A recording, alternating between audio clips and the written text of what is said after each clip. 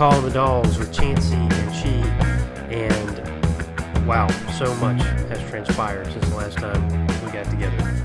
Dogs are still undefeated, a lot of crazy stuff, but before we get into the good news, we do need to remark on a couple of major losses in Georgia football and the Georgia football family. The passing of Charlie Trippi and, of course, a great coach, Vince Dooley, this past week. Just kind of a tough thing to think about. I mean, I feel like the man, especially talking about Vince, is a guy who we've been exposed to, obviously, for our entire life. But to lose him and a man who has meant so much to this university and to where we're at and to have impacted so much of what we have come to love about Georgia football, it was pretty gut-wrenching, man. You didn't hear about him much over the years just because he's kind of phased out, but man, it was a tough piece of news to get the other day, and I was glad we were able to get a W for him. Yeah, I agree, and I've actually had the privilege of meeting both of them at one point or another. I actually remember, Charlie Trippi and Vince Dooley both are legends, Georgia football legends in and of themselves. But it's funny to think that, Charlie Trippi, I believe he was 100 years old whenever he passed away. And he's kind of it's crazy because, I mean, they're really different eras. And Charlie Trippi, he played at Georgia in the early 40s. And kids, we're talking about the 1940s. That's a long time ago. He played for Georgia and was kind of he played running back and was kind of a do it all man, and he deserves more credit. These are two living legends, but he deserves more credit for what he did. And I recall, actually, I volunteered at an event that had some of the former players come to at Stegman one time, and sure enough, Charlie was there. I can't remember how it was that I recognized him, but I had read about him in all these books and all that, and I remember walking up to his wife and asking, "Hey, do you think he would mind taking a picture with me?" And sure enough, she was like, "Oh my gosh, like he would love to do that." And I think it tickled him to death that some kid who was in college, this was about 10 years ago, some kid in college was coming up to him and wanting a picture with him, and then Vince, I ran into him and his wife outside of, gosh, what's the name of that? There's some restaurant that they were signing autographs and all that in front of in the village at St. Simon's, and I'll never forget, the only thing I had on me was my ticket for the following day. They were out there, we were eating dinner at wherever they were posted up at, and I had my ticket for the Georgia-Florida game the next day. We were out on that Friday night beforehand, and I was like, "Hey, do you mind signing this?" And he signed the back of the ticket. So sure enough, I got this. I got that sitting there, and that's not something I'll ever put up for sale or anything. But that's something I cherish a lot. So two living legends, obviously the winningest coach in Georgia football history, and then Charlie Trippi, him and Frank Sequich were really two of the first two guys to really put Georgia on the map. So just a couple of awesome guys. Hate to lose both of them. Yeah, and there's going to be a lot of talk about it this weekend with the crazy environment that's going to be, and obviously Dooley Field. And you're right, Charlie doesn't get enough credit, but I think we'll have an opportunity to honor both of them this weekend. I'm excited to see what we do for both of those guys because they have just been around forever, and and have continued to do so much for the university and this team, and it's so fun to watch. And and obviously Vince as an athletic director too. He's got this legacy as a head football coach, and obviously I think most people think of him in that way, but he also was a great athletic director. I'm 99% certain that he hired Mark Richt. I can't remember what year. I can't remember what year that he retired, but Vince, man, both of those guys, awesome. A couple other things that have had happened here in the last week. Obviously, we found out injury wise, man, we're kind of, I don't want to say we're limping in this game, but man, we got guys, some very important and key features on this team that are out either for the rest of the season or for this game in particular. But Nolan Smith tore his pectoral last weekend, and he's going to be out for the rest of the year. Chancey, what is that? In your opinion, what does that mean? What does that look like on that end of the line over there? Well, we have a guy that is obviously an established leader and someone that we look to on and off the field. It sucks. I mean, I think he still needed to do some proving for himself for his draft stock and things like that for the back half of this season. I think he has established himself as a guy that has played well, has missed some opportunities, and not lit up the stat sheet, but is a presence on our team for sure. But I think the biggest thing he does provide to our team, on a team that I will say that depth has not been on the defensive side. That's an area that we've got a lot of young guys, but we're depth wise, we don't want to lose any guys, especially veteran guys right now. That's not where we need. We don't need that at all, and especially going into our biggest game of the season. Really, no matter what happens moving forward, up until a SEC championship or a playoff berth, Lord willing, this is the biggest game by far, and the biggest game in Sanford Stadium history. And just looking at the stats now of what we know based on rankings, and we're losing him at a pretty critical time, and it's going to be tough. But the one thing we do have is I think that will only inspire him to be more of a leader on the sideline and to really get guys into a good position mentally and be a presence for them when he's on the sideline. And I think he's going to double down on that and be that guy on the sideline to help get the guys motivated and make sure that they're staying focused. And now he's going to be the cheerleader all week. He's going to be the extra coach. He's going to be the guy in the locker room that's going to be keeping guys focused and making sure they know what needs to be done. And I don't think you ever had to worry about where Nolan's head was going into a game. Yeah, you're talking about a guy who, I mean, there's no. It's not like him not being on the field. It's not like he loses all of his value to this team. I mean, the guy is still going to be right there on the sidelines. He's going to be. It's like I completely agree. It's like he's going to be an extra coach over there. So I'm excited to see how he is able to motivate and help out with some of these younger guys, because we're going to have guys step up. And guys that have not played a whole lot this year, guys you may not even have heard of yet. Darius Smith is a guy who comes to mind who might end up getting some more snaps. And then you got Marvin Jones. Is he going to be a guy that gets in there? And, they're going to sub guys out. Excuse me, they're going to probably move some guys around a little bit. And I mentioned to you, I thought that it might be a decent chance that Mikael Williams ends up actually maybe making a move to outside linebacker, at least just for this game, and see how that works out. Chancey, before we jump into the initial college football playoff top 25 came out tonight. We timed this really well to where we got all this Great information. Job. It is what it is, right? Again, just sitting over here predicting the future, right? But before we hop into the rankings that we have been blessed with here in the last hour or so, just wanted to mention that Brian Harsin has been fired by Auburn.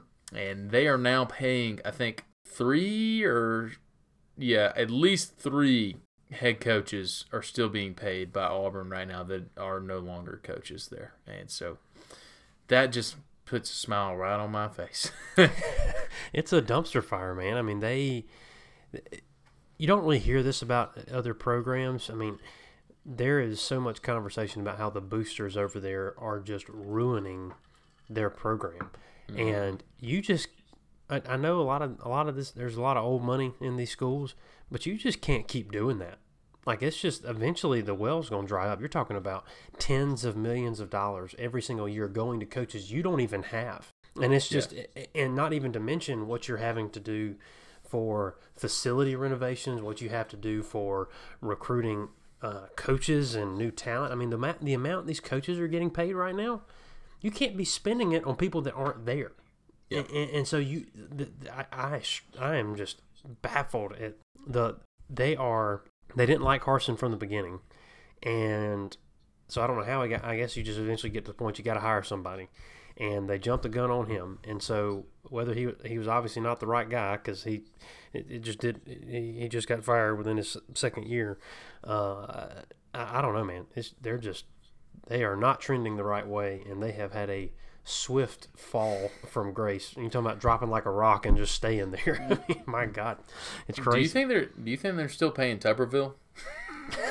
Could be. Good gosh, it's crazy. Oh man, I know. I'm all but certain that they're still paying Gene Chizik. I mean, obviously they're still paying Gus. I mean, But the thing is, this. I mean, and we not to get too deep into all this, but in the last like 10 or so years, these coaches have hired these super agents, and they've gotten these contracts all but guaranteed, and it's been a bloodbath since then. I mean, you talked about that Ed O.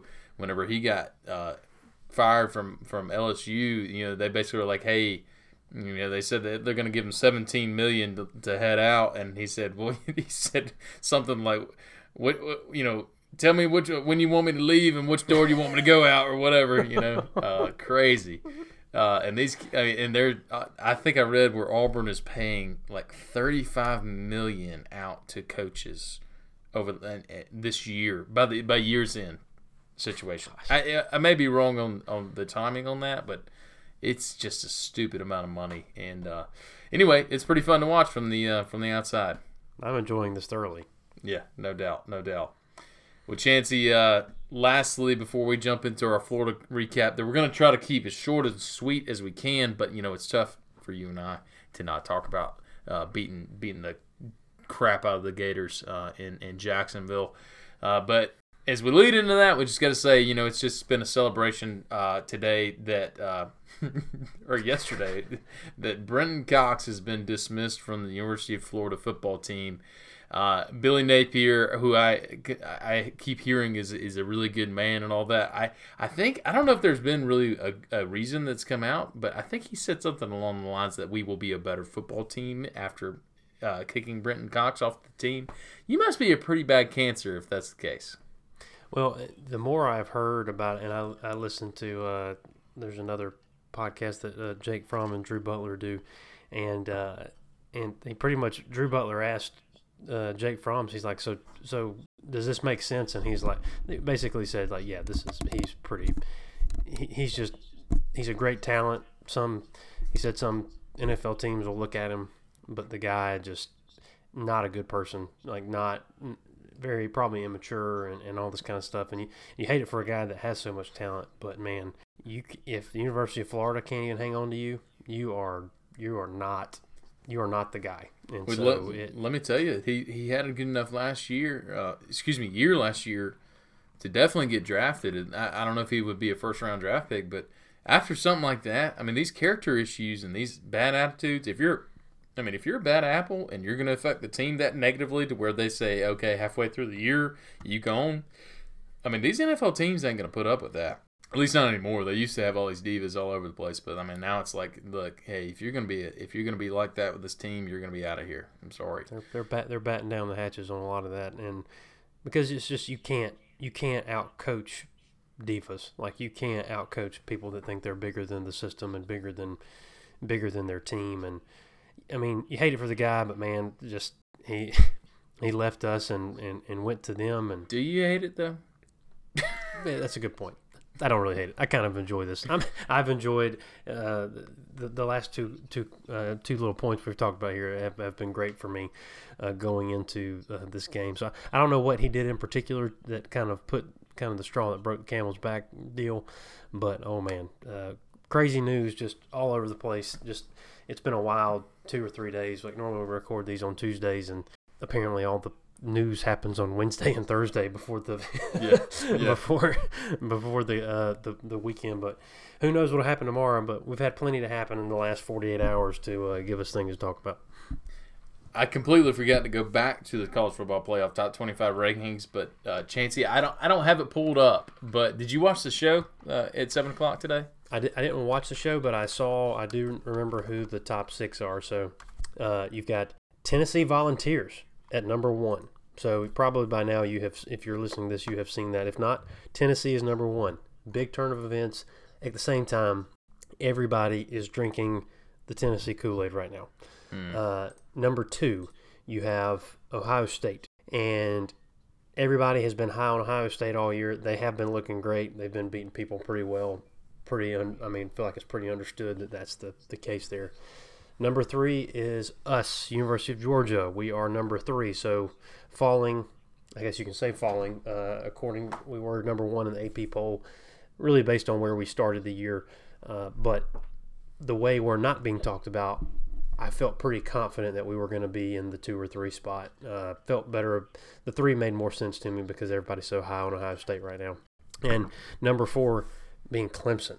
And that one kind of came out of left field to me. That just didn't, I don't know, it makes sense to me with Michigan right there. And so anyway, that's where they're at. And Michigan 5, Bama 6. So in top 6, it kind of makes sense. But the big news that we'll get to is where we were coming into this weekend with a 1 and 2, 1 versus 2 ranking going in from the AP poll going into this game. It's now a 1 versus 3 in the opposite direction. So we have fallen from grace to the 3 spot with Tennessee going to number 1. So the only words I have are, give me the poison. Love it. Give me the poison. I am all about it. So some of that came from the Florida game. People thinking because Florida put up 20 on us or whatever the case is, people have not been sold on us. And then we've got some weaknesses. We've got some opportunities. So I don't know what your initial thoughts are on that ranking, but I'm excited. Yeah, when I saw Tennessee at number 1, I will say this. I think initially, you know what? They're probably going to leave us either 1 or 2. I wouldn't be surprised if they put Ohio State at number 1. But I was thinking, I thought that they would leave us at number 1. And I think it was honestly more just subconsciously. I couldn't believe my eyes if I saw Tennessee at the number 1 spot. Like, I'm looking at that logo and I'm looking at the number 1 next to it. And I still cannot believe that is the case because Tennessee's not been good since you and I were in middle school, Chancey. So this is really just one of those things that it's going to take some getting used to see that, but I'm looking forward to seeing that logo drop down this coming week. But yeah, I think the top 6 I think makes sense, except for of course I really wish that we had the number 1 versus number 2 matchup. A top 3 matchup is still pretty awesome in Sanford Stadium. Still very excited about it. Also, Tennessee being at number 1, it's like you're talking about, man. All that rat poison, all that bulletin board material, whatever you want to call it, it's perfect.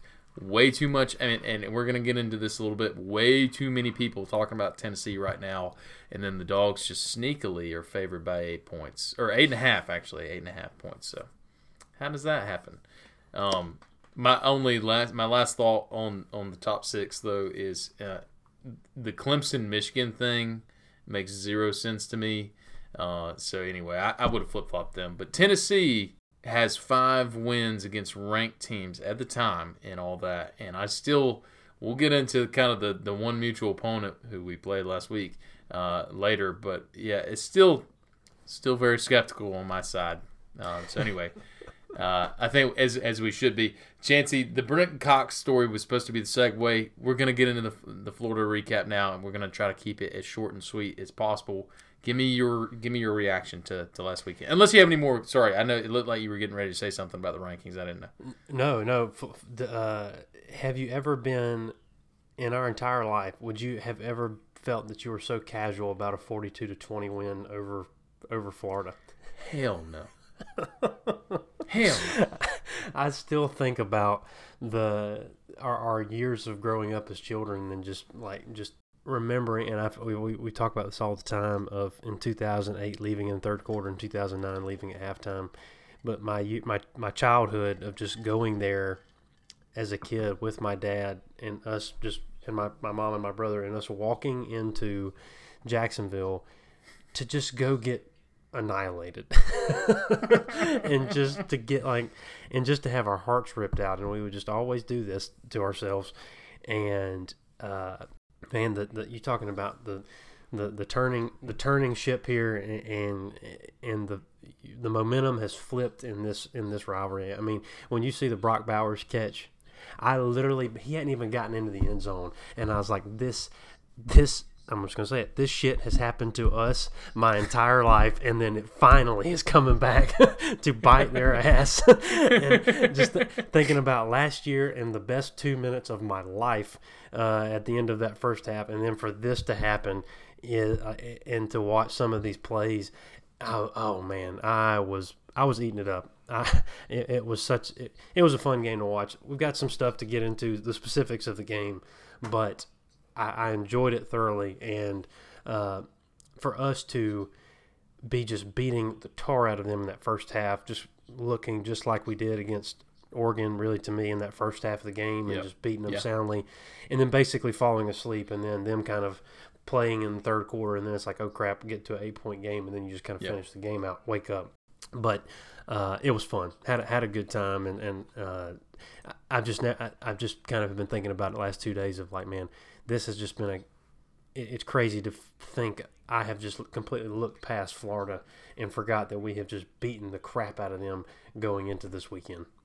It is wild. I completely agree. And Chancey, I always love hearing your perspective as a South Georgia guy. Like, you have grown up. See, I didn't grow up going to the Georgia-Florida game, and I'll be honest with you. After seeing some things this weekend, last weekend, I'm kind of glad I didn't grow up going to that because it's a different kind of a party down there, and I enjoy it for what it is. But the thing is, like, I didn't grow up going to it, and then my first time going to it was my freshman year in college, and the experience is fun and all, but man, that game. Just, you're right, growing up watching it, I mean, period, obviously I didn't go to it, but I mean, even growing up watching, I mean, I remember, I think, some of my earliest years of watching the game, of course, I remember the 2002 game, but, it still was fairly young, but, it's just one of those things that we saw heartbreak after heartbreak, that 02 game, we lost to a Florida team that finished the year like 8-5, I believe, and then, we won in 04, and then that was nice, and then the 07 game was obviously everybody remembers the dance in the end zone, and then 08 and 09 were just so low. I mean, the things that have been burned in my brain from those two games, just some very low points. But Chancey, I mean, you sit back and look at what we've done and how we've turned that series around, and the reason that people are a little bit more casual about it is we've won 5 out of the last 6 games against that POS program, and I just cannot. That is so hard to fathom, and I'm thankful. And going down to Jacksonville and seeing it in person was a lot of fun. Chancey, just quick recap from the weekend. Of course, we had a great time on St. Simon's and all that, and going to the game, and seeing these things, The tailgating scene was what it was. The people across the street from us literally were playing their music so loud that I couldn't even hear myself think. And so we're yelling the whole time at the tailgate, drinking cold beer. Had a great time doing that. But you get into that stadium and seeing the blue and orange across the stadium, that is what makes me enjoy going to Jacksonville. The whole town is a it's a shithole, is what it is. And the Jacksonville is not a nice place, but you look across the stadium, you see the half and half situation, and you're like, my boys are about to beat y'all's tail so bad, y'all are going to start leaving by halftime. And guess what? They started to. And then they came back, and we had a terrible one bad quarter, and they got a little bit of hope. And then we just cut the head off. After that, it was awesome. It's like we took a nap at halftime, and it's like, oh crap, and we woke up, and it's like, let me just finish this off real quick. Yeah, pretty much. I mean, it was, and I will say this, I think going into this game, say what you want to say. Part of me knows we went into this game. You go into the first half, you go into halftime, 28-7, and 27 or 28-3. 28-3. 28-3. A significant beatdown going into halftime, to say the least. We were trying to do our best Falcons impression is what we were trying to do. That's exactly, you're exactly right. And but they were so bad that they couldn't even, it was kind of like they in the second half, you started to get, they started to put up some points, put up 17 in the third quarter. And I think you and I both had some, I need to back up and say that you were we both, thinking about it now, we both had a couple predictions, but you just hit the nail on the head. I'm talking about, and I completely forgot. And apparently, it was your brother that helped remind you. So shout out to Moose for that, because you, in the last episode, if you didn't listen to it, she basically said that there were going to be 4 different guys that scored touchdowns. It was going to be Dejon, Brock, Ladd, and Kenny. We're going to score, and sure enough, some of them scored more than once. Yeah, but they were the 4 guys. They were the only 4 dudes who scored touchdowns. I said Brock, Ladd, Dejon, and Kenny, and yes, Dejon and Kenny both had 2 each. Brock had 1, Ladd had 1, and 4 for 4, baby. I'll take it. So wish I knew that beforehand. I was about to say we're gonna see what your prediction is here for the Tennessee games, and now you apparently have to try to do that every time moving forward. So Lord help us. I almost don't want to do it, Chancey. I don't want to. I mean, I like the fact that I go out on top. Hit a home run right out the gate. I mean, I'm going to tell you right now, Brock's on the list every freaking week. So I'm sorry, he's going to be my guy. I'll do it again. What was your what were your thoughts on the game? Where did you land after this week? So we had I think you're correct, and you said it was probably our most dominant first half since we played Oregon. Are you okay? I'm gonna kill myself. I'm trying to just drink my drink. That whiskey gone down the wrong pipe. Yeah, apparently so. All right. Well, by the way, I almost didn't make a drink tonight because I was like, it was a long weekend of drinking and all that stuff, and I was like, no, I can't just break with tradition this week. Don't be an idiot, Cole. So anyway, I really thought that the first half was incredible. We were just on a mission. It was very well-oiled machine. It felt really good. I felt like Stetson still had a few, he had a few missed throws. But you go back and watch the highlights. I'm sure you've watched the extended highlights. I love how CBS does that. It's like a 30-minute long extended highlight. It's beautiful. And they put one of the highlights they put on there was I think it was roughly a 20-yard throw to Bowers that was over a couple of defenders that could not have been a prettier ball. And I'm sitting here thinking, like, there's a lot of people that are looking at this game and thinking, okay, how well did Stetson play? He threw for 316. He had 2 touchdowns and 2 interceptions, right? So all in all, that's a pretty good game. Over 300 yards is great. 2 TDs. You got 2 interceptions. One of them was completely his fault. The throw to Dejon, he did not see the guy that was trailing him on the wheel route. And I'll say Stetson just has to put that ball further up in the air. And it's weird because we've been seeing him with this whole shoulder situation kind of throw balls high. And then in this game, it was weird. It was almost like he was overcompensating, and he was actually slinging balls on more of a line, and which is great for the the fact that he's getting balls in their hands quicker. But he was definitely not putting much air up underneath it. But the first pick that he threw to Dom, dude, just ripped that ball out of Dom's hands. It was a good play by the defender. He probably should have thrown it on the outside, but it's still, Dom had he literally had the ball in his hands. So you look at Stetson's play. I still feel very confident in what he's able to do. He still was able to make the play action bootlegs that he runs. I want us to run those plays. Chancey, you remember when we played Tennessee in 2009? It'd be awesome if we literally did this exact same thing to them. We played them in 2009. Probably should have beat them. And they ran the bootleg nonstop. And we couldn't do anything. It was we couldn't do diddly do. They did it to the right, and then they did it to the left. And it was like, dude, why can't we do anything about this? And I think we will run a lot of play action in this game. We'll run a lot of I'm excited to see. Dejon is that's another thing I want to point out. Dejon right now is just he's playing on a level. That second touchdown he had where he's got the height. He's a pretty short guy. He's got the height where he can literally squeeze through holes that do not exist. And I love it, man. And he's playing to win that starting job right now. And I give the guy the ball. Kenny, I still love Kenny. Kenny had a bad fumble Which, I mean, crap. He had two guys in front of him and a guy behind him came up and stripped him.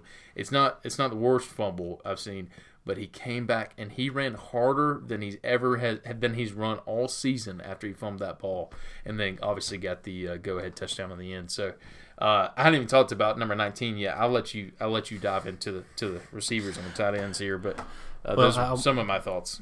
The one thing I wanted to say about Stetson, that number should have probably been about his yards for the day should have probably been about 370, 380 because of the two just horrendous drops by Ladd and Darnell. I'm talking about deep balls, like long deep ball, and I couldn't. I don't want. I'm not trying to play up for Stetson, like, because he did have some bad throws, but you're talking about just some things that cannot happen going into this weekend. So you're talking about opportunities, like game-changing opportunities on some of those plays.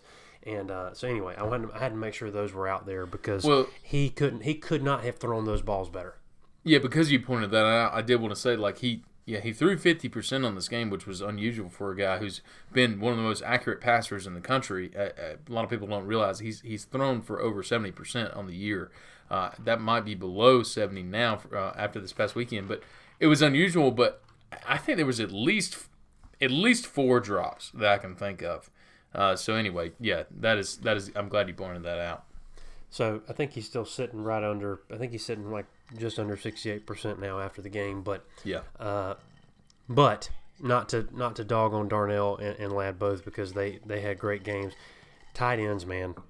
I mentioned last week. I said tight ends have been kind of quiet in some of these games, and guys are playing them hard. But Darnell and freaking Brock Bowers had a day. Unreal. Bowers is a freak of nature. Gosh, I love him. Just I don't even know what words to use to describe him. Just throw the ball at him.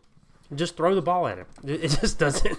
It doesn't matter. That's what Stetson does half the time with him. Man. I mean, and it works because he is bigger and better and faster and stronger. He's better in every facet of the game, and he's going to go make a play. And giving him a 50-50 ball is a joke because it's not a 50-50. It's just Bowers' ball. And so that's... We're throwing up a Bowers ball here. and he's just going to go make a play on it. And really it was good. It was good to see him have a breakout day. I don't even know where his final numbers landed, but just top-notch. And Darnell had some great balls too. Had some great passes. He had how many yards did he end the day with? I can't remember what he had. Darnell had 47. Also, Bowers had 154. I think that's a career high. I would feel pretty confident. Yeah. And so our guys Darnell's came up in big situations, and I mean he for sure he was obviously the leading receiver in the game. Did an incredible job and fast, and man, I don't even know what words to use for him at this point.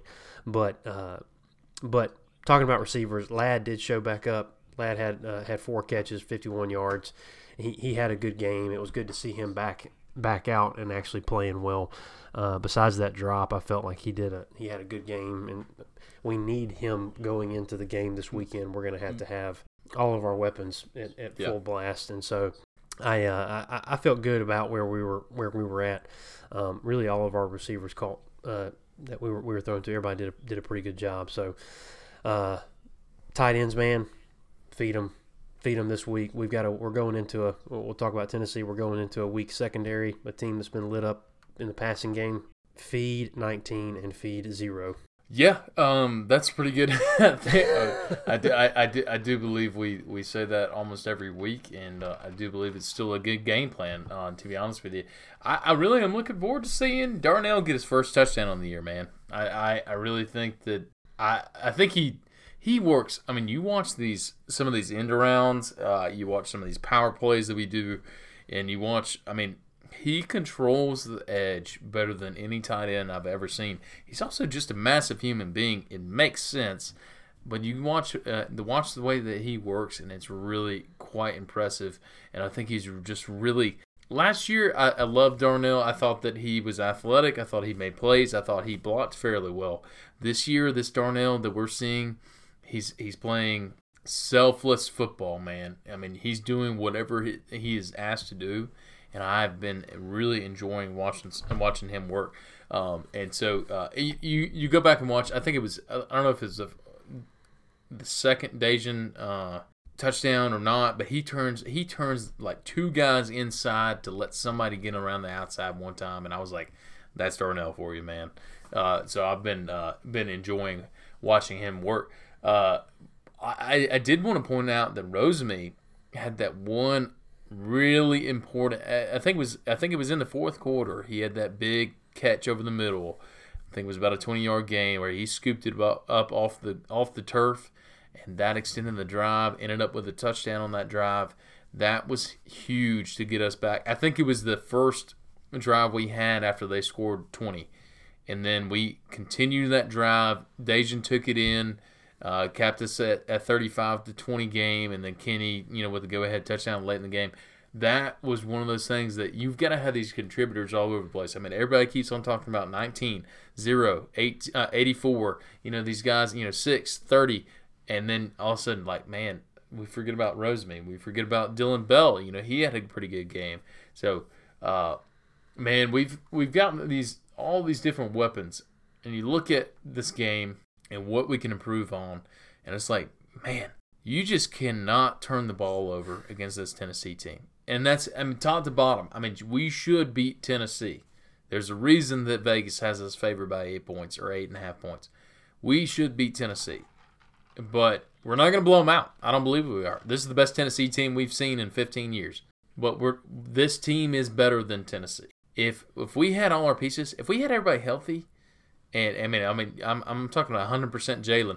We didn't even talk about Jalen. Jalen played this past weekend and looked incredible. There was a couple plays where I'm like, man, this guy's probably 80, maybe 85% right now, and he just bulldozed two offensive linemen and almost got the quarterback. Affected Anthony Richardson. He ran for 19 yards in this game.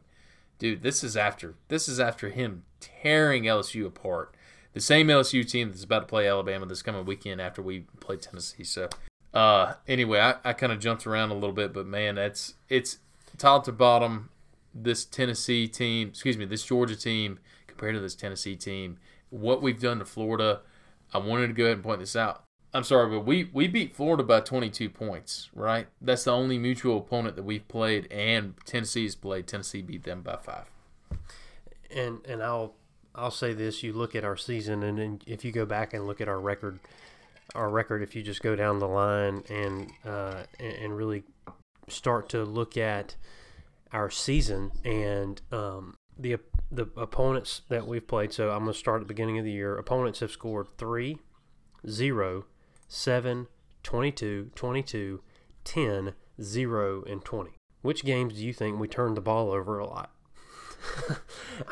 You look at just sloppy play on our part, and the games that we are keeping the ball and not turning the ball over.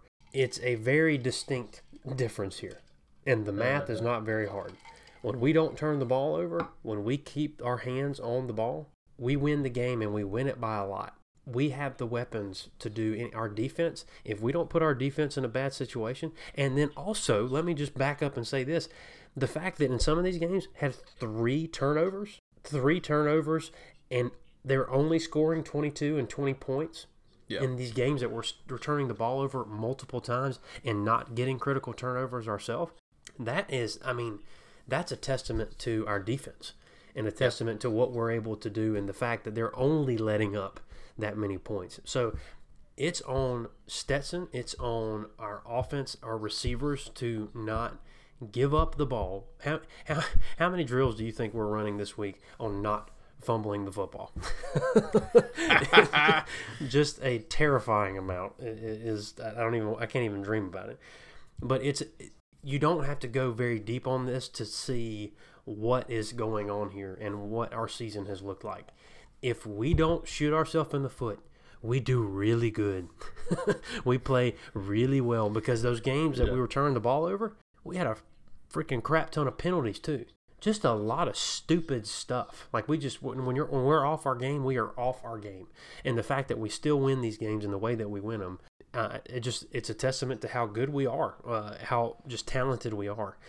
But this game that we're coming into this weekend has nothing to do. We can't just talent our way to a win this weekend. And that's, you can say whatever you want to about Tennessee. This is the best team that we have played in a while. And it is going to be critical.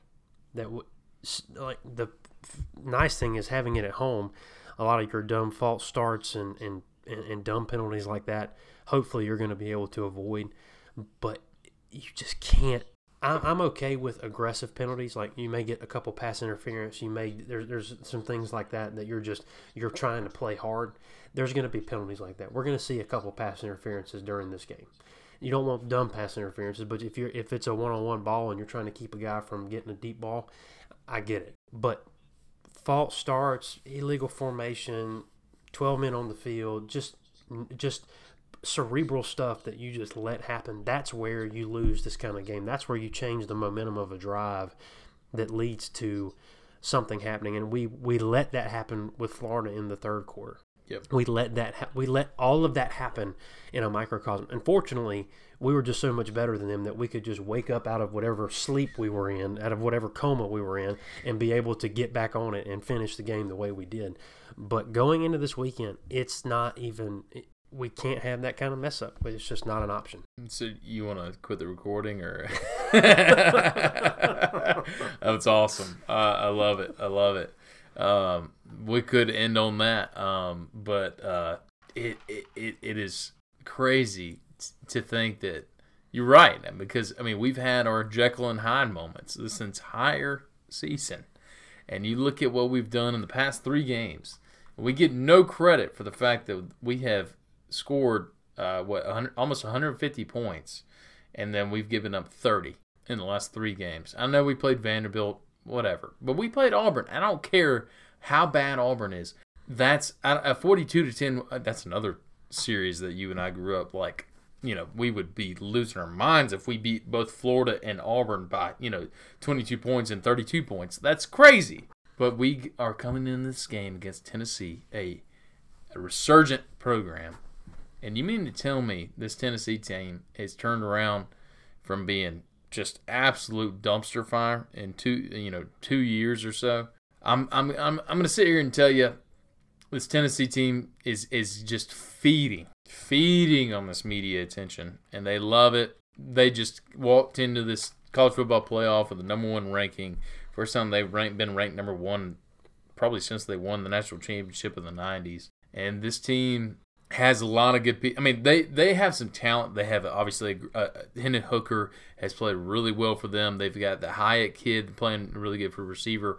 I don't know if they've got that, what is it, Cedric Tillman, is that right? The running back for them. I don't know if he's back right now or not, but they've got a couple of guys that can still fill in pretty well for them.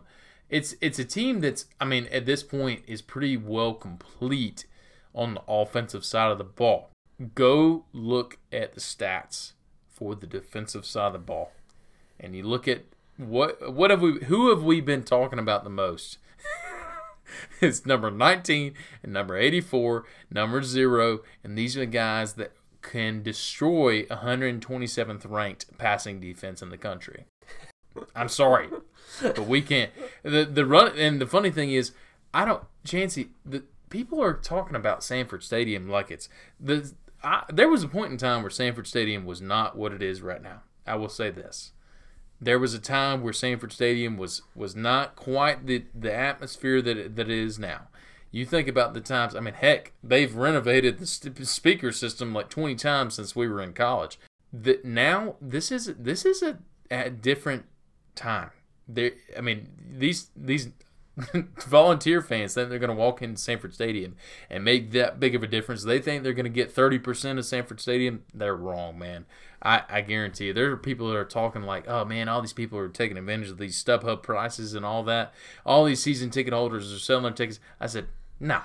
Everybody I know that has season tickets is going to this game, and then everybody I don't know that doesn't have, everybody that I know that doesn't have season tickets wants to go to the game and is asking to go to the game and begging me to take them to the game.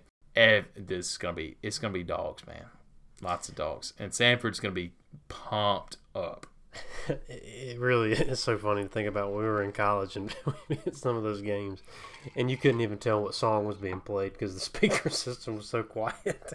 It was just crackling. It was like a Honda Civic, like it's just speaker system, like in Sanford Stadium. It was so bad.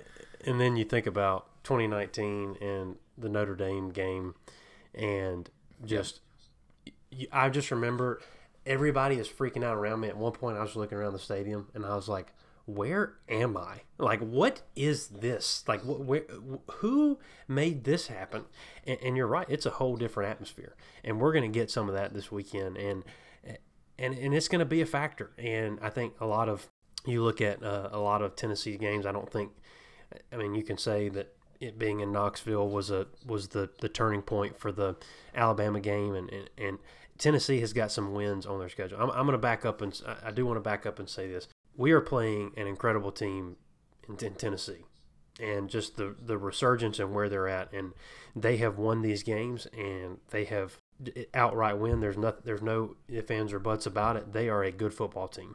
And where their defense is lacking, their offense has done some incredible things. What people don't realize is they're actually a run-first team. This Tennessee team is a run-first team. They actually run more plays. It's in the 50%, but they run more than they pass. And people are looking at Hendon Hooker, and he's the lead for the Heisman right now. And the guy is. They're not missing. And I went back and looked. I went and watched some of our highlights from last year, which don't really apply to this year, but I just was curious looking back at some of the footage, and it was funny. You go back and watch that game, and some deep balls with some guys running wide open, and he just completely missed them. That's not happening this year. These guys are going to those deep balls and those opportunities. They're going to hit those opportunities. That's why they're winning the way they are right now, putting up the points that they're putting up. Best offense in the country statistically, and this spread, hurry up offense is working, and you really have to throw a lot of general conceptions about the game out the window. A lot of this about you have to limit their number of touches and all that kind of stuff. If Tennessee gets the ball and you're not playing your top defense, they're going to score. They're not really worried about that. that they can score in 30 seconds. The biggest reason why you want to have sustained drives, you want to give your defense a break to make sure that they're actually able to regroup, because one thing that we excel at is we sub. We sub very often, and we sub well. You don't get to do that against this team. There will be entire drives that they don't sub a single person, because the whole point is they want to go, and they want to go fast. They want to go as fast as they physically can. And that's where you got to be conscious of that, and you've got to be thinking about where we are normally subbing and guys are going to be rotating. You've got to get stops early, and you can't let them get first downs. First downs are where once they pick up steam, they don't stop. And if you give them a couple first downs in a row, they're going to score relatively quickly. And so the whole point is you hold them to 3 and out, maybe 1 first down, but you got to get that big stop. You got to collapse the pocket. And we were doing this especially when Jalen was on the field this past weekend. You collapse that pocket, and you don't give Hooker anywhere to go. You collapse the pocket, and you make him if he has to start making decisions under duress, he's going to make a bad decision. And that's where you have to be opportune and batting a ball down, getting an interception. You have to make a game-changing play. And so if we're able defensively to push back and not give him an opportunity to get outside the pocket and extend that play, because, man, they have got some receivers. Their receivers are – that Jalen Hyatt he's the real freaking deal. He's phenomenal. Good. And so that's from our defense to our offense. My big thing is keep our run defense. If our front seven can control the run game and put them into a passing situation and keep them having to pass the ball, to me it really depends on how well do we control the run game with our front seven, and then are we able to get pressure on him when he's trying to throw the ball. Jalen Hyatt, I didn't even realize this, man. He's got He's almost got 1,000 yards on the season, and he's got 14 touchdowns right now. Shut his ass down. You know who's going to be on him? His name is Keely Ringo. I don't know if you remember this. He just clinched the national championship for us, in January. Keely, if Keely's able to play up to what his standard should be, you shut him down. I mean, the rest of these guys. So Cedric Tillman, I mentioned him earlier. He's the receiver. I think he was out for a couple games earlier in the season. But Cedric Tillman is another guy he might reemerge in this offense. That McCoy kid. Then you got I can't remember I don't know how you say his first name, but Keaton. These are guys that can be. Hendon Hooker is going to get the ball out to these guys, and that's what this defense. This offense from Tennessee. Josh Heupel, he's been the kind. I mean, he had it at UCF, right? So, and that's what this whole offense is designed around, speed. And you know what? Kirby seen it all, man. We played. I mean, Auburn used to do the same thing. They were way more of a run. You were talking about them being a run first offense. Auburn was way more of a run-first offense, but you mean to tell me that whenever Gus was there, that they didn't play a similar style of play-action, read option, you name it, spread offense. They had the field wide open at times. And so there's still probably some other better examples than that. I'll say this Tennessee offense, if they're going to pass the ball, it's one thing. If they're going to try to run the ball, they do have actually a pretty good running offense. I don't think they're going to have much success at all running the ball. So if they commit to passing the ball, I think there's a good reason why Vegas and some of these other people think that there's a good chance that our defense. Now, you got Keely. If Keely's going to line up on Hyatt and Kamari's going to be on the opposite side, I feel comfortable if we got some man on the outside and maybe some zone, like deep zone in the middle of the field. But man, that front seven has to be able to get. We don't have to sack Hooker. We have to affect Hooker, and Kirby understands that. If you go look at the metrics, I've seen people post this stuff, and I don't know where the hell they find it. But if you go look at the metrics of what we have done as far as pressuring the QB, not so much bringing him to the ground, but pressuring the QB. We've been the best team in the SEC as far as getting pressure on the QB, and that's all you have to do. You don't have to put him on the ground. You don't think what's his name? What was the quarterback for Auburn that played against us? You don't think he's a running quarterback. So was what's his name? Ashford. Robbie Ashford. So was Florida quarterback. Anthony Richardson. Yeah, so is Richardson. Both two running quarterbacks, and Anthony Richardson just did nothing against us. Robbie Ashford, this Sanford Stadium atmosphere is going to affect the quarterback, and so are the Dogs' front seven. Defensive back, we just got to feed off of that, and the offense just has to do what they are born to do. And last point on defense, I think. You just can't. They're going to get chunk plays. We're going to have a blown coverage or two. Tennessee schematically, Heupel has just got it figured out. I mean, they've got a good thing going, and so something like that can happen. And for us, that's going to happen with some of these receivers. But if you're, to your point, if you're just putting Hooker under duress, he's going to have a missed throw. He's on that blown coverage. He's either not going to see the receiver streaking down the sideline, or he's going to be forced to make a bad throw or not throw it the way he would want to throw it. And so for us, it's about collapsing that pocket and getting to him to make a bad decision. So for me, that's between that and containing the run on defense with the front seven. If we're able to do that, I feel good about this game. But those are two really big ifs, because these guys have been able to do it all season long. And so, yes, they haven't played a defense like ours, and I think we've got the most talent of anybody they're coming against. But they did play Alabama. Alabama's got Will Anderson, and they were still able to put up points. You can't deny those things. But if we get Jalen Carter coming back at a anywhere between 80 and 100%, and he can play a majority of this game, you makes you start to think different about what this looks like. And so the thing that does concern me is the subbing and is those opportunities that we're not typically afforded during usual games, but we're obviously going to scheme for that. But you mentioned really the under, and this is usually how it goes. Usually when you have a big matchup like this, everybody talks about best versus best, but then the neglected is the other side of the ball, and or at least one of their sides best. For us, our offense against Tennessee's defense, and this is where things get interesting, and this is where the game is won. To me, it's which offense are we going to see from our perspective? Are we going to see first half of Florida, Oregon, South Carolina, those offenses, or are we going to see the sputtering offenses against Missouri, Kent State, just the dumb stuff? I have a thought, but I want to throw it to you and see what you think are going to be the keys offensively. Oh Lord. Well, number one, absolutely is time of possession, and we are one of the best teams in the country at time of possession.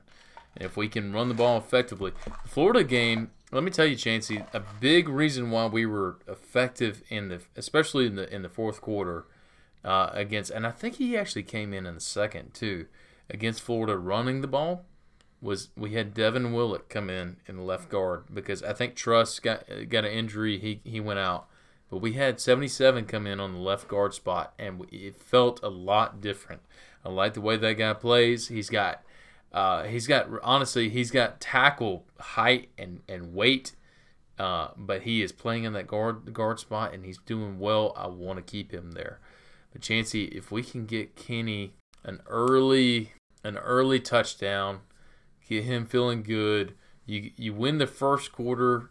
Again, it's the same thing as last weekend. You win the first quarter, and if you can dominate the first quarter, you win this game. But you have to win the first quarter and come out strong. If Tennessee does what they did last year and they come out and we struggled with them early in the game last year.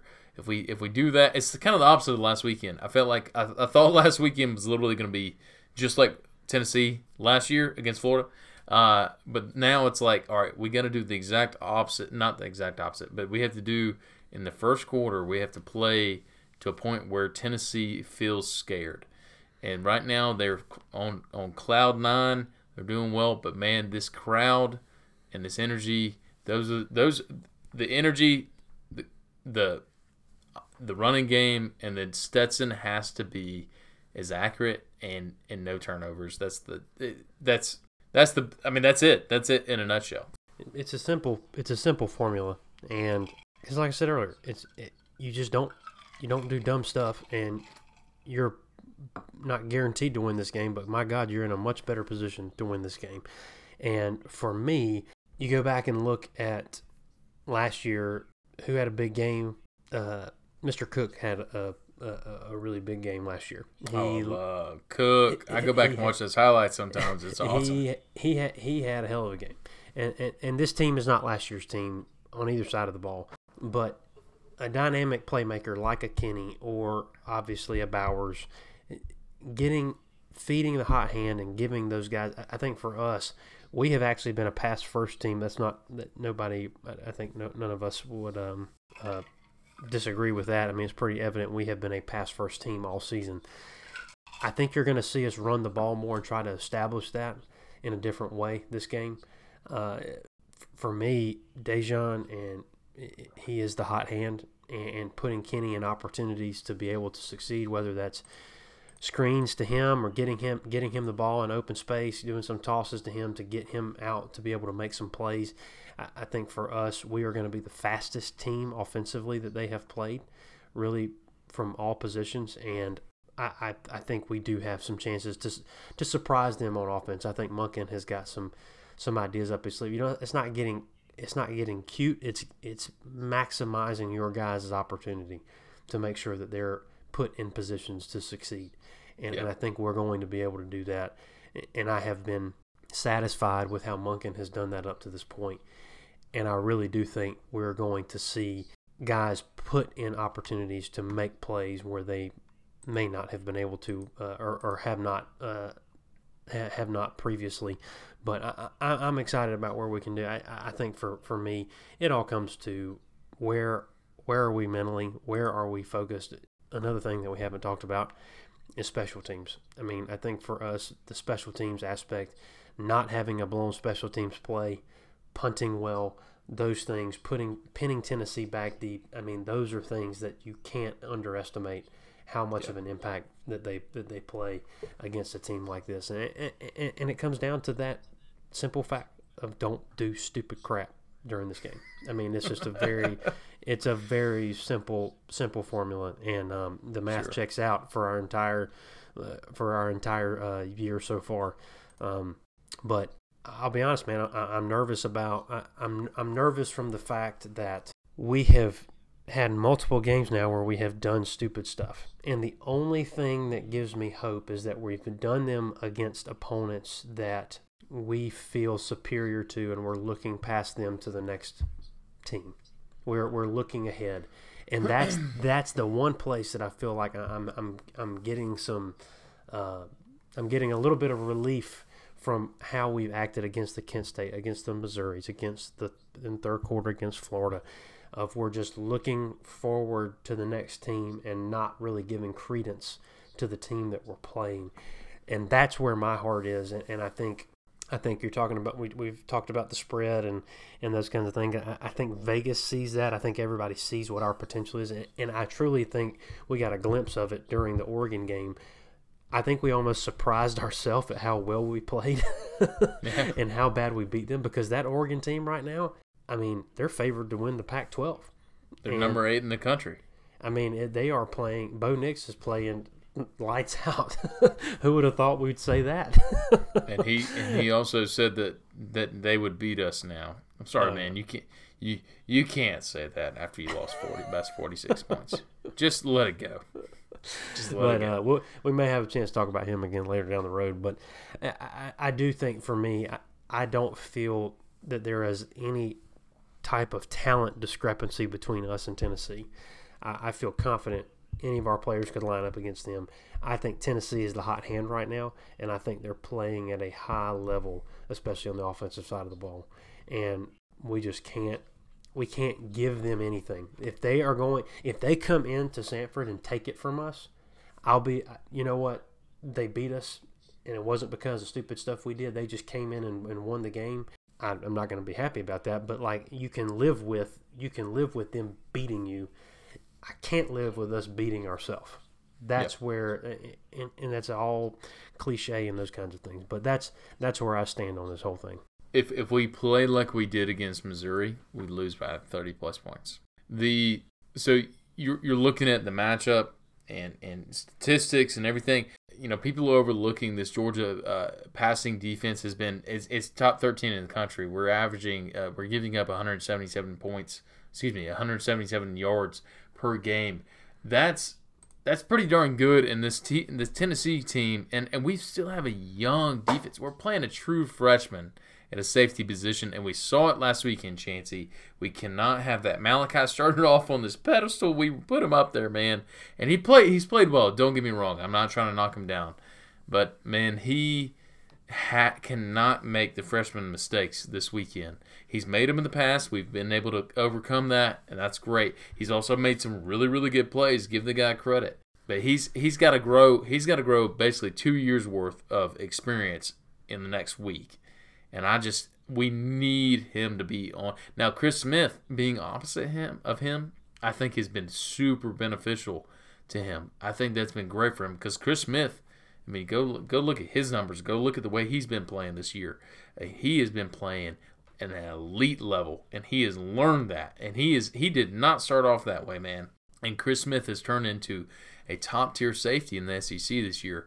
And you look at Keeley, what has he done? All right, he's got that good experience. Kamari, golly, this is the first year he's ever started. So, top to bottom, is our defensive backfield, one, schematically, are they playing better than Alabama's defensive backfield? Are they better talent-wise than Alabama's defensive backfield? And I think that both answers are yes. I really do, which is crazy to say, because Alabama's defensive backs have been great. But that's the way I look at it. Is our offense is going to be able to move the ball one way or another on their defense. I feel very confident saying that. Can our defense stifle their passing offense? That is the biggest question of the game. Can we do that? So, got to get pressure. 88's got to be that guy. He can be that guy. Look, last week I threw out that rumor about him. He's not hanging it up, man. And you saw that he did not give up. When he played against Florida last weekend, dude was all over the place. So, happy about that. He's got to be that guy. We haven't even mentioned, real quick, I did want to mention that, we don't even know, is A.D. Mitchell going to play this weekend? Our best receiver, is he going to be able to play? Also, Arian Smith, is he going to be able to play? Like, he kind of goes back and forth with these foot things. We've got these weapons that are still sitting on the sidelines that might be ready to go this weekend and might be a big difference maker. Chancey, who's getting TDs? I had a list. Damn it, I had a list. All right. All right. Stetson's going to run one in. Kenny gets one. Bowers gets one. Dylan Bell gets one. Oof. Yeah, that's the big one. That's the big one. And then I had somebody else. Oh, crap. I'm going to run one. Okay, all right. I'm going to say, so that's 4, right? Did I say 4? I'm going to say also, I think Dejan also gets one. So we'll just split the running backs. Okay. Let's get 2 running backs, 3 receivers. Oh, sorry, two running backs, 2 receivers, and quarterback. The mailman. Yeah. I like the spread you have here. I think we are going to see a lot of points. I don't know if we're going to see as many points as everybody's predicting. Usually when that happens, things get a little funky. I think both defenses are going to play a little better than people expect them to. They're being undervalued in a lot of these ways, but yeah, I'm interested to see where this lands in a lot of areas. But man, I don't have a fear about us showing up. I have a fear about of us staying focused and making sure that we're making the plays that we need to make, because you said it earlier. It's about starting quickly and being dominant early. And even last year, I keep bringing up last year, but I think it's a decent barometer for what you have to look at. Tennessee scored, if you could think about last year, Tennessee went down and scored almost instantly. Within just a couple minutes, they drove the field, they went down and scored, and you just kind of woke up and you're like, wow, they've already put 7 points on the board. And then for us, it's like, we're not going to panic. We're just going to play our game, and we just went down and we scored right back, and then we pretty much didn't let up after that. Yep. And that's where you have to do. I think a big thing here is you can't let them trick you into playing a different kind of ball. And we actually even did this last year. We played a hurry up style on them that paid dividends for us going into that game. We actually played fast. Yeah, we did. Counteracting them, and I think there's some opportunity. We've done that some this year as well, and we've been successful. I think for us, we have so many. The key for us is we have so many weapons that we can get it out to guys and be able to spread the ball out in a way that not a lot of people can. And so I think you're going to see some different looks from us, not different looks that we haven't been preparing for, but I think there's going to be some things that we may not have been saving exactly for Tennessee, but some looks that may have been looked at or not used up to this point that we haven't needed. And it's going to be interesting to watch, because you have to game plan against Tennessee different. You have to think about them. It's a whole different style of offense compared to what we're normally playing each week. It's tough, man. It's going to be a battle. I mean, we're sitting here talking about, we're positive about one thing and negative about one thing, man. It is going to be tough. It's going to feel like those old school Georgia versus Tennessee matchups that we've seen. So got to avoid those mistakes. And man, when has an SEC East matchup indicated felt what's like going to this? happen? What's going to happen in the college football landscape? Well, they said they had some lady on the CFP thing came on and was talking about it and was just saying hey, what's up? Good night. Hey, good night. Hey, we're on the pod.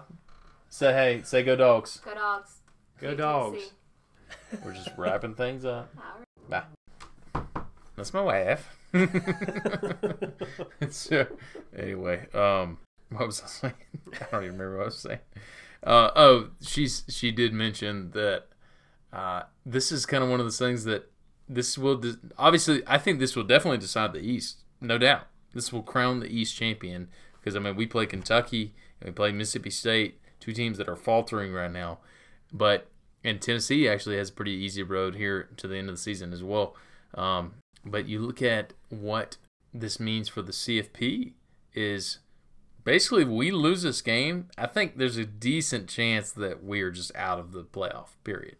So got to keep that in mind. But, man, I will be tailgating. We are having to hold our spot probably about 4 o'clock in the morning.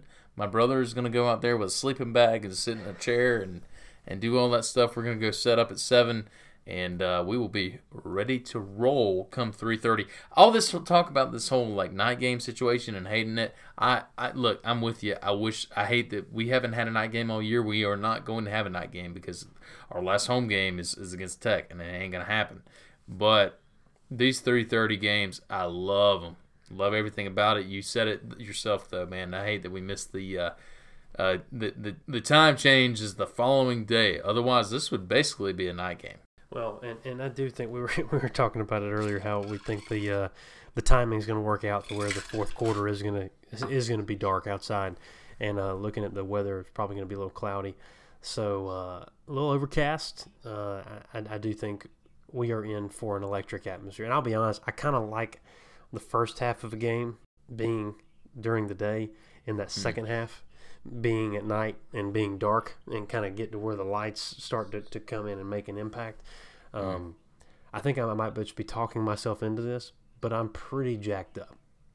Well, especially as a father and having a babysitter during the day, the 3:30 game is probably more ideal.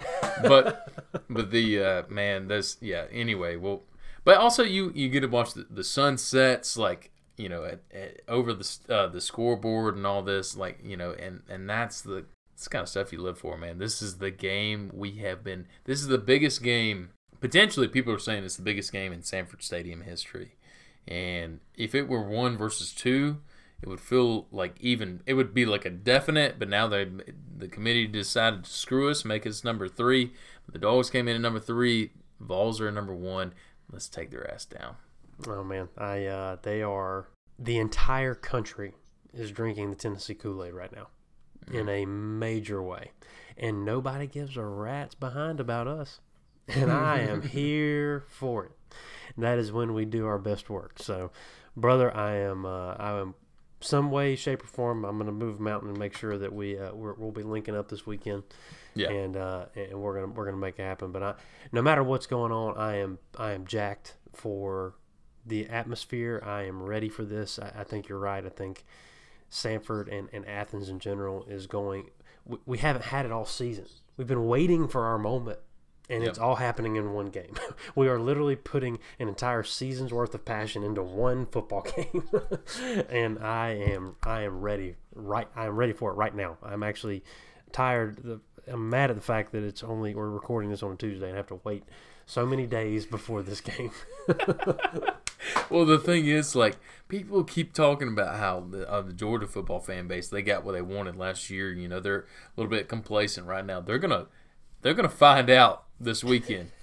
F around and find out, man. They are about to run into a buzzsaw in Athens, and especially in Sanford Stadium. These Vol fans are going to come in feeling all high and mighty and all that. And they're like, I heard somebody say this today. I saw it on something online, and they said, "Where are you from?" I said, "I'm from right here, right now." And I was like, hell yeah, brother. Yeah. Awesome. Golly. Man, we're sitting here talking about it. You might as well come on up tomorrow. All right. Honestly, it'd make good sense to just go ahead and do it. Beat the traffic. Don't tempt me with a good time. Are you coming up on Friday or? That's the plan.